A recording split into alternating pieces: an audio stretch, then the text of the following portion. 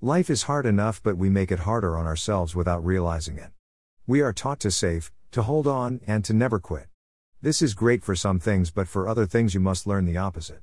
We must practice how to let go, how to forget and be free.